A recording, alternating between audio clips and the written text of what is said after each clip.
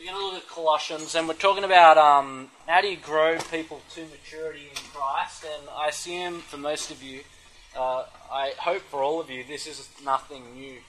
But like all good things, you can forget them and you can lose focus. And I think probably for the first year of our church plan, I think I lost a little bit of focus on this. And then I remember middle way through last year, I was sitting down with Richard Koken, and he was just drilling me over a cup of tea at the YouthWorks training centre down in the Shire. Just drilling me on the Word is powerful to save people and to grow people.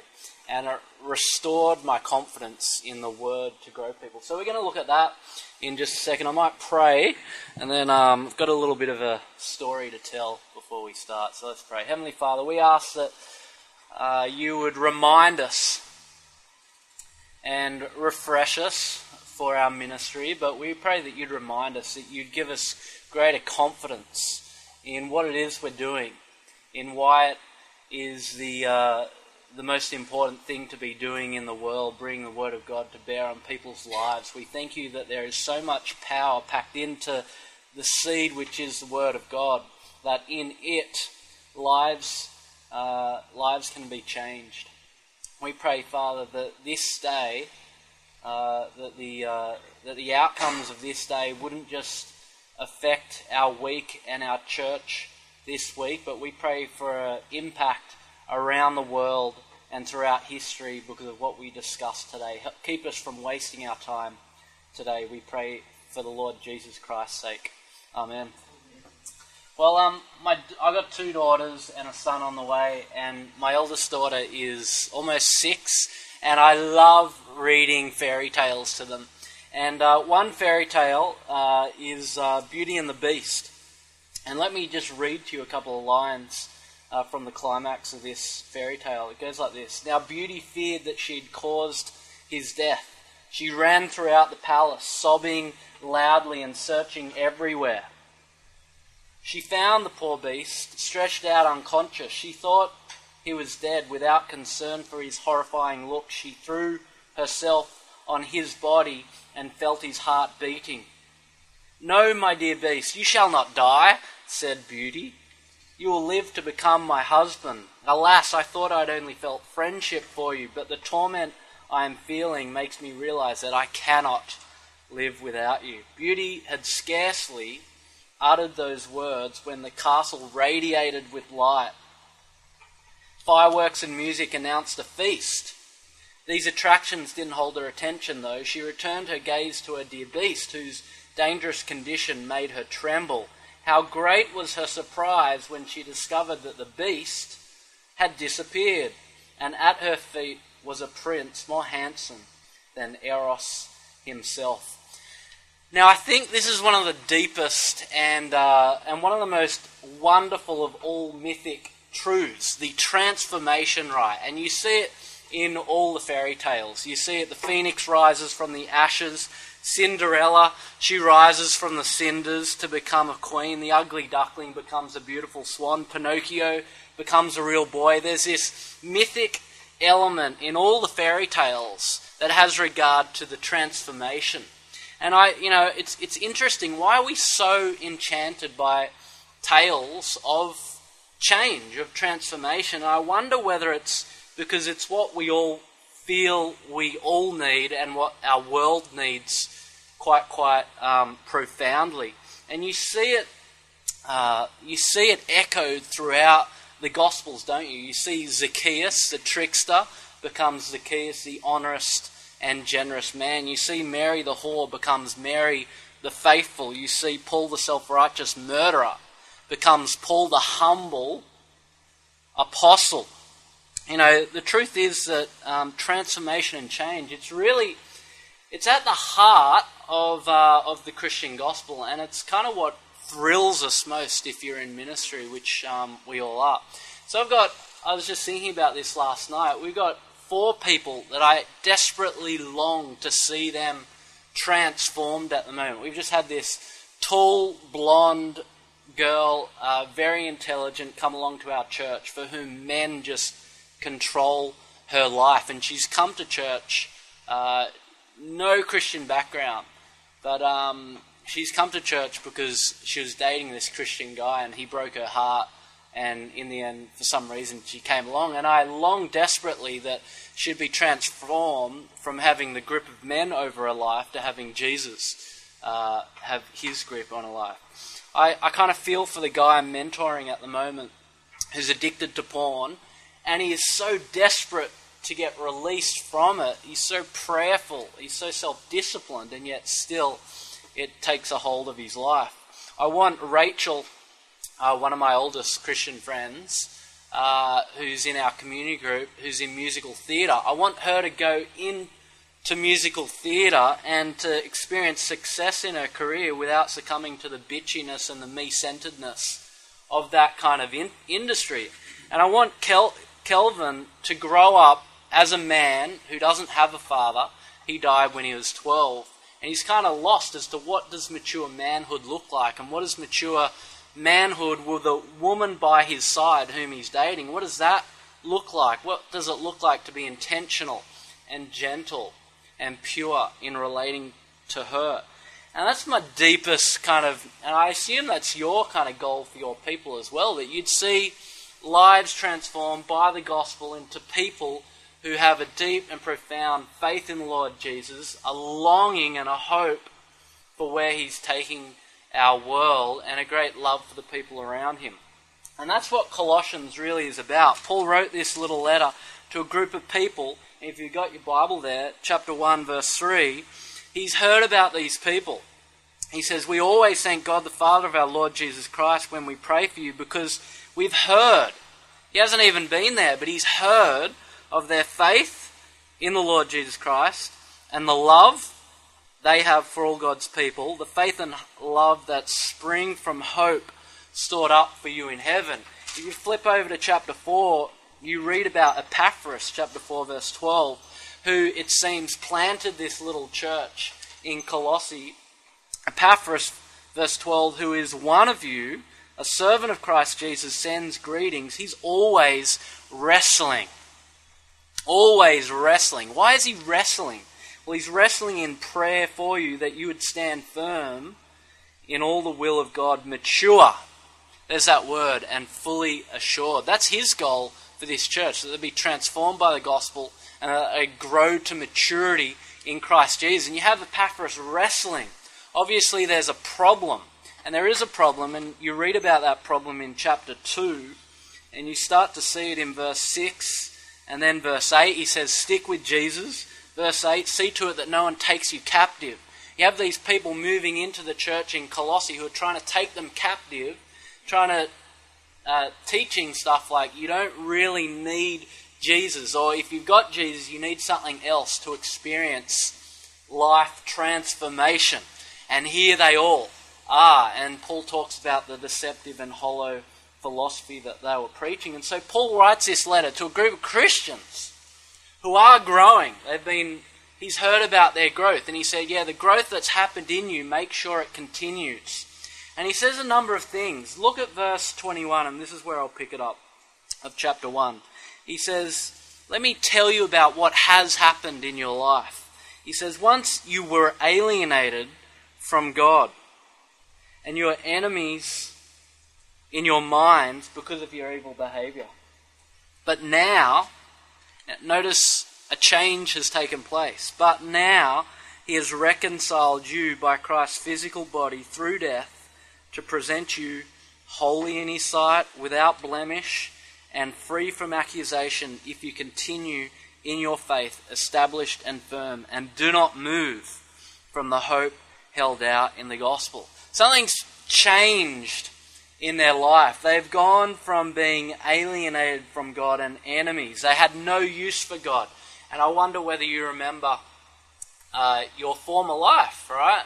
How you had no use for God. He was kind of like a footnote to your life. If he was even in your life, you'd kind of cut him from your thinking, and as a result, you'd become hostile towards God. You avoided him.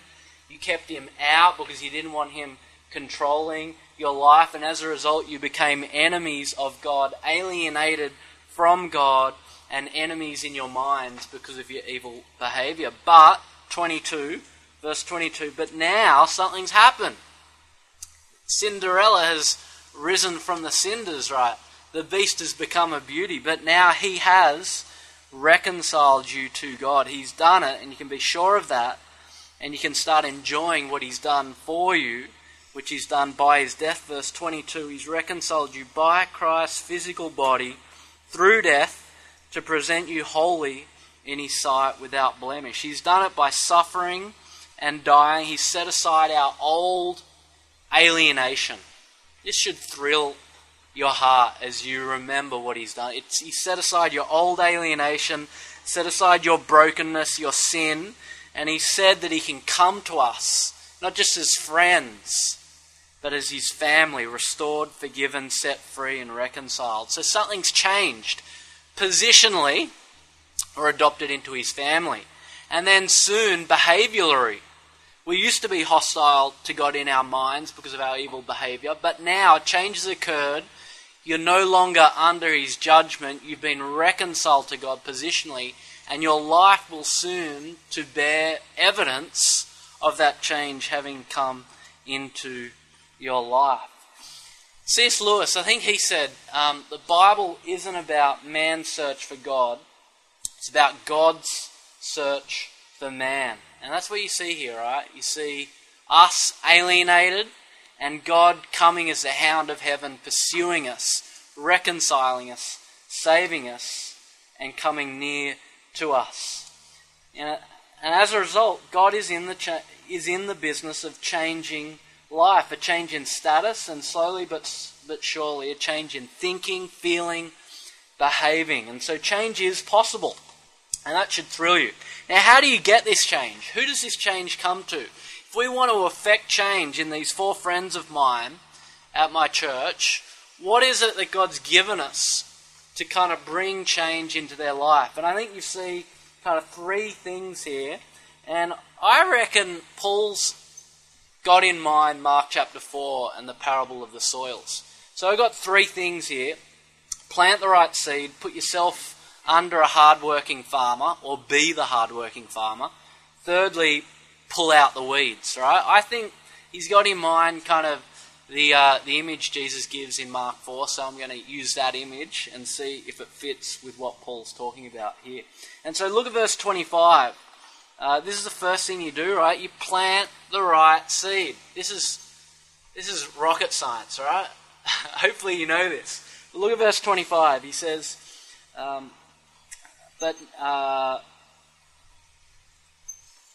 verse 25, I've become the gospel servant by the commission God gave me to present to you the word of God in its fullness, the mystery that has been kept hidden for ages and generations, but is now disclosed to the Lord's people.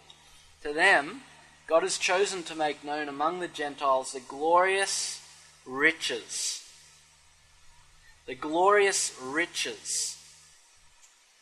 of this mystery, which is Christ in you, the hope of glory. He is the one we proclaim, admonishing and teaching everyone with all wisdom, so that we may present everyone fully mature in Christ. So notice verse 28, that's his goal, that he'd present everyone fully mature in Christ. Now how does he do that? Well, he tells you, verse 25, he does it by presenting to you the Word of God in all its fullness. Rocket science, right? You know this, but you've got to be reminded of it. We need to be reminded of it. This is how changed lives begin, where changed lives grow. You get the seed, which is the Word of God, and you plant it in the soil of individuals' souls. The seed is something God plants in it. And this is what Peter's talking about. Do you remember in chapter 1 verse 23 where he says, you have been born again. You've been transformed. A Beauty and the Beast moment occurred. You have been born again, not of perishable seed, but of imperishable, through the living and enduring Word of God. So lives are changed when the gospel, the Word of God, is planted in the soil of people's souls. You were born again. Your life was changed. You were given new life through the living and enduring Word of God. So I assume we all want life-changing ministries, right? And this is the answer. The answer is become a really good gardener. All right, get the seed and go out scattering it on the soil of people's lives. This is the secret to change. It's having the Word of God scattered, drenched. I think Dan, he talks about flooding the Illawarra with disciples through the proclamation of the gospel. I love that metaphor of flooding. I think Jordan uses the metaphor of tidal wave. Is that right? I like that. All right, that's good. And it isn't just the power by which our lives are converted. It's the power by which Christians grow to maturity. So look at verse 27, right? To them, God has chosen to make known among the Gentiles the glorious riches of this mystery, which is Christ in you, the hope of glory. What is this seed scattered? What is this word concerning? It is concerning the mystery which, the glorious riches of which, is this secret which has been kept hidden but now has been made known, which is Christ in you. Christ coming to live within you. You are with Him and God is with you. You are now reconciled, and this is what you become an agent of. You become an agent of reconciliation. So that's the first thing, right? You got to plant the right seed. And so my question is, are you planting the Word of God, the gospel, into people's lives? Don't give up on this being the power of God for salvation. Secondly, you need a hard-working farmer. Once you got the seed planted in the soil of people's souls, Paul's verse 23 has been talking about the gospel. He's saying it's got to get into people's lives. And he says, actually, you need a hard-working farmer. This just doesn't happen through the Holy Spirit just going out with no human agency. Humans must be involved. So look at verse 24. This is what he says. He says, now I rejoice in what I am suffering for you, and I fill up in my flesh what is still lacking. That's surprising, isn't it? What is still lacking in regard to Christ's afflictions for the sake of His body, which is the church. I have become its servant by the commission God gave me to present to you the Word of God in its fullness. And then skip down to 29. To this end I strenuously contend with all the energy Christ so powerfully works in me. I want you to know how hard, hear how he's discussing his ministry, hear how hard I am contending for you and for all those that are at Laodicea and for all who have not met me personally. You hear the links between what he says in 1 Timothy when he says, join with me in suffering like a good soldier for Christ. The hard-working farmer should be the first to receive a share in the crops, right?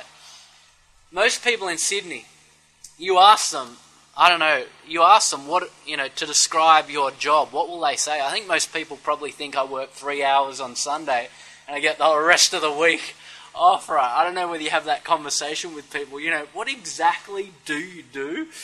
And but the truth is, notice how Paul describes what you do.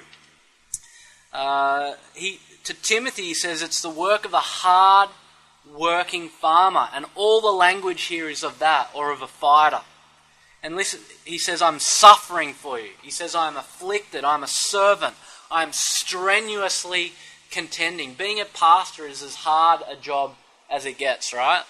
And sometimes I think I underestimate how hard it is. I'm like, no, everyone's got it hard. But here Paul is saying, no, the work of a farmer in tending to the seed, which is the Word of God, is the work of strenuously contending. All genuine ministers of the gospel work hard, and they'll suffer for it, willingly, even joyfully. Verse 24, Paul says, now I rejoice in what I suffer.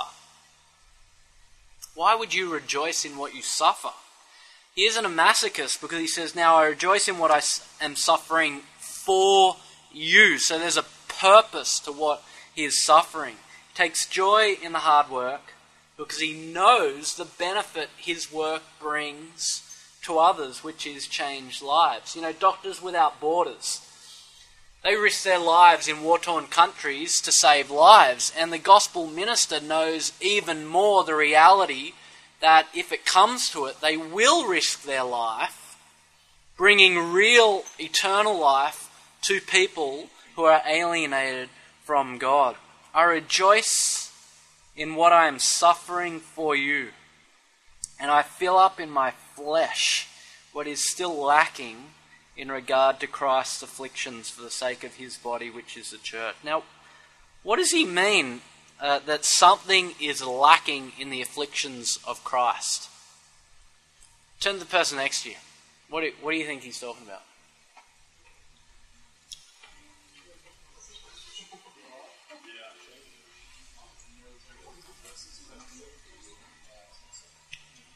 All right, what do you reckon?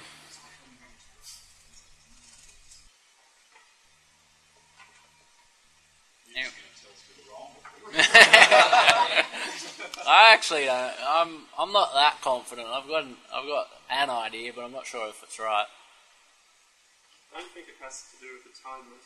Christ's suffering is not lacking in terms of providing Salvation. Yeah. It's not that. That's the easy part.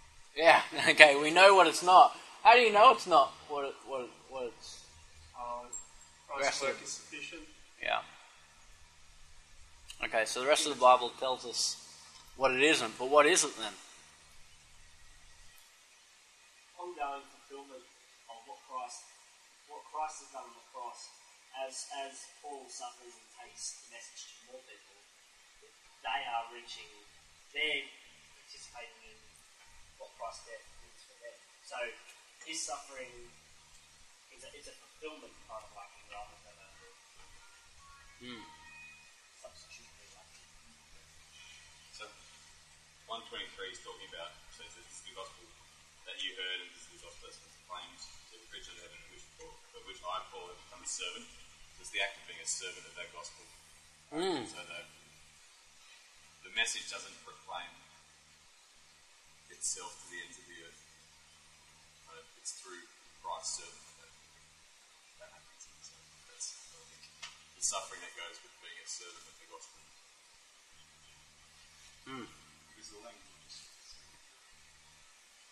Yeah.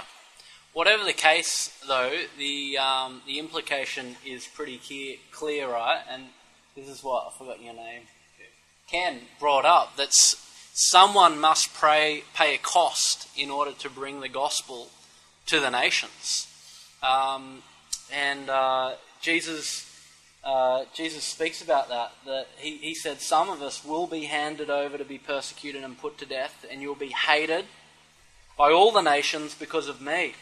He says, when he's actually speaking about the parable of the soils, he says of the soil that doesn't last, he says when trouble or persecution, that word in Greek is the same word here for afflictions, when afflictions come because of the word, they quickly fall away. The word persecute, it's the same word. So if you're a Christian, the day will come where if you're loyal to Jesus, you'll experience some kind of suffering and affliction for staying faithful to him. They may mock you, laugh at you, dismiss you, unfriend you. If you're in another country, they may even kill you and arrest you. But someone must pay. I think that's the implication here. Someone's got to pay. Christ has paid for the salvation, but someone must pay in bringing the gospel to others. And so I wonder whether you can recall who was the first person to bring you the gospel, and have you thought about what did they pay? What sacrifices, what suffering did they endure? What inconveniences did they experience? What heartache, what tears, what prayers did they give up in order for you to be a Christian? And as you think about bringing the life-changing word of God to others, scattering the seed, this will affect you. And so as you pick up the word, it will cost you, but you'll find it's worth it.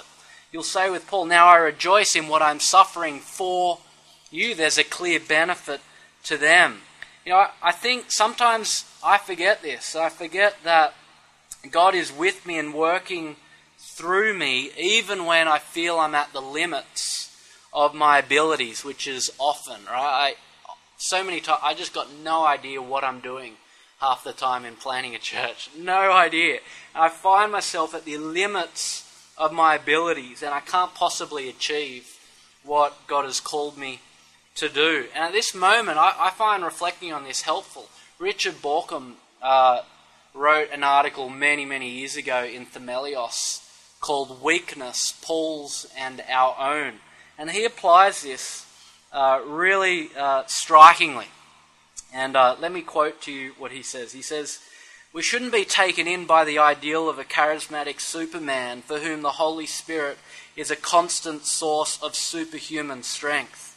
Nor should we fall for the ideal of the modern secular Superman, the man who organizes his whole life with the object of maintaining his own physical and mental well-being, who keeps up the impression of strength because he keeps his life well within the limits of what he can easily cope with. Such a man is never weak because he is never affected, concerned, or involved, or committed beyond a cautiously safe limit." That was neither Jesus' ideal of life nor Paul's. To be controlled by the love of Christ means inevitably to reach the limits of one's abilities and experience weakness. That's where I'm at most weeks, all right?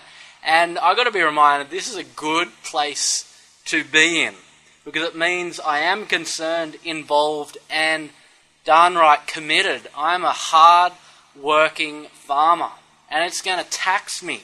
I am going to experience weakness. I'm not going to be a superhuman, but I'm going to rejoice that God is strong and His power is made perfect in weakness. And that is when hard-working farmers suffer.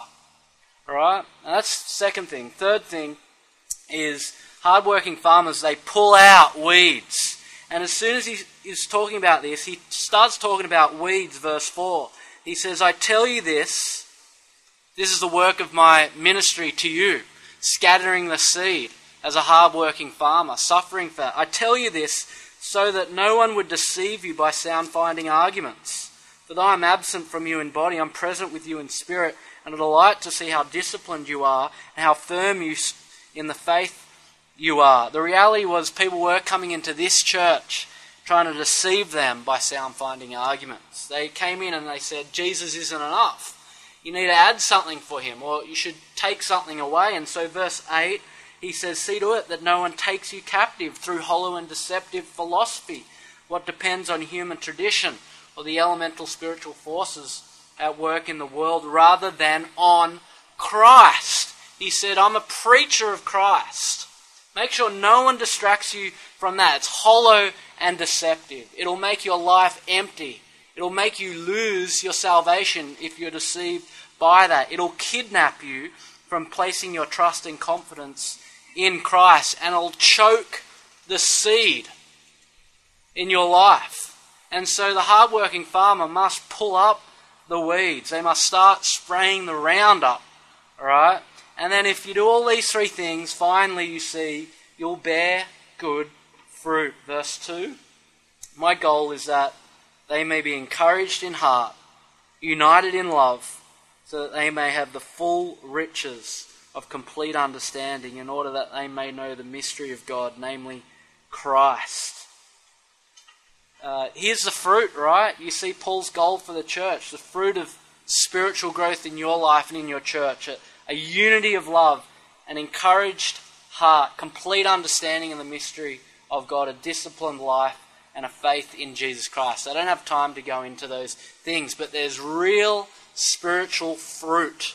I like what Rick Warren says about this. He says we must not focus on church growth. Rather, we need to focus on church health. He says living things, if you remove the barriers to health, they will grow. And so he says we really should be focusing on church health rather than church growth.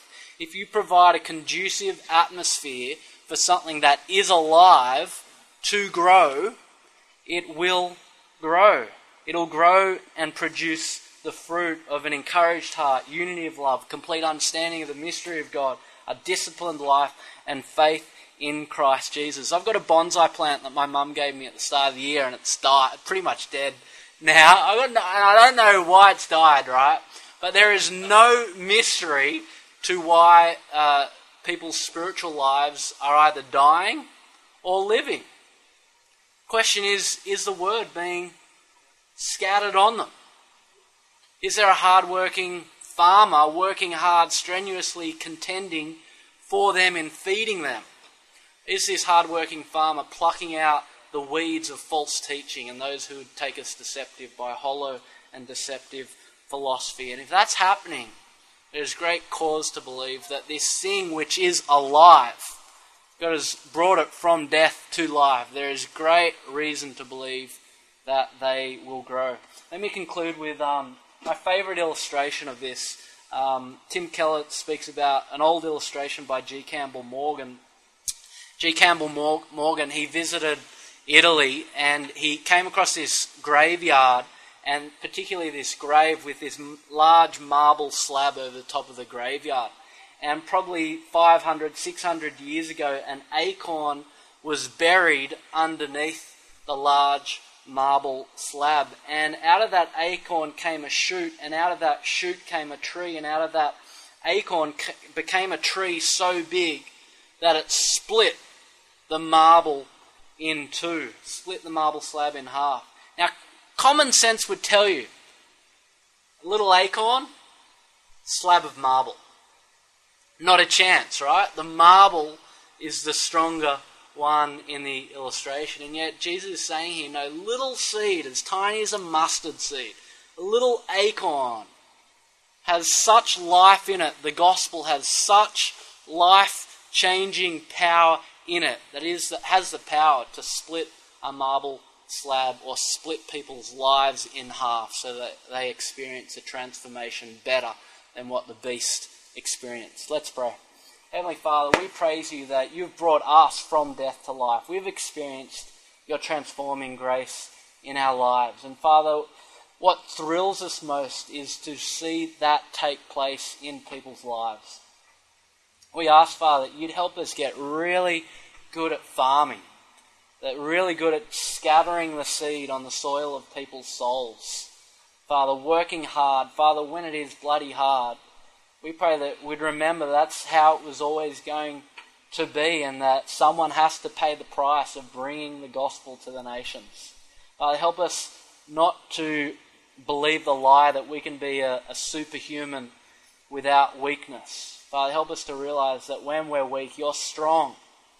And when we're at the limit of our abilities, it paves the way for you to move in and to get the glory for yourself. We pray, Father, that we'd be attentive to those weeds that are growing up in our own lives and the lives of those we shepherd and look after. And Father, give us boldness to spray the Roundup on those lives. And Father, our goal is that in Sydney and around Australia, there'd be this harvest of righteousness, that there'd be courageous faith, that there'd be self-disciplined lives. We pray this so that Jesus would get much glory and would get much joy in seeing him at work. Amen.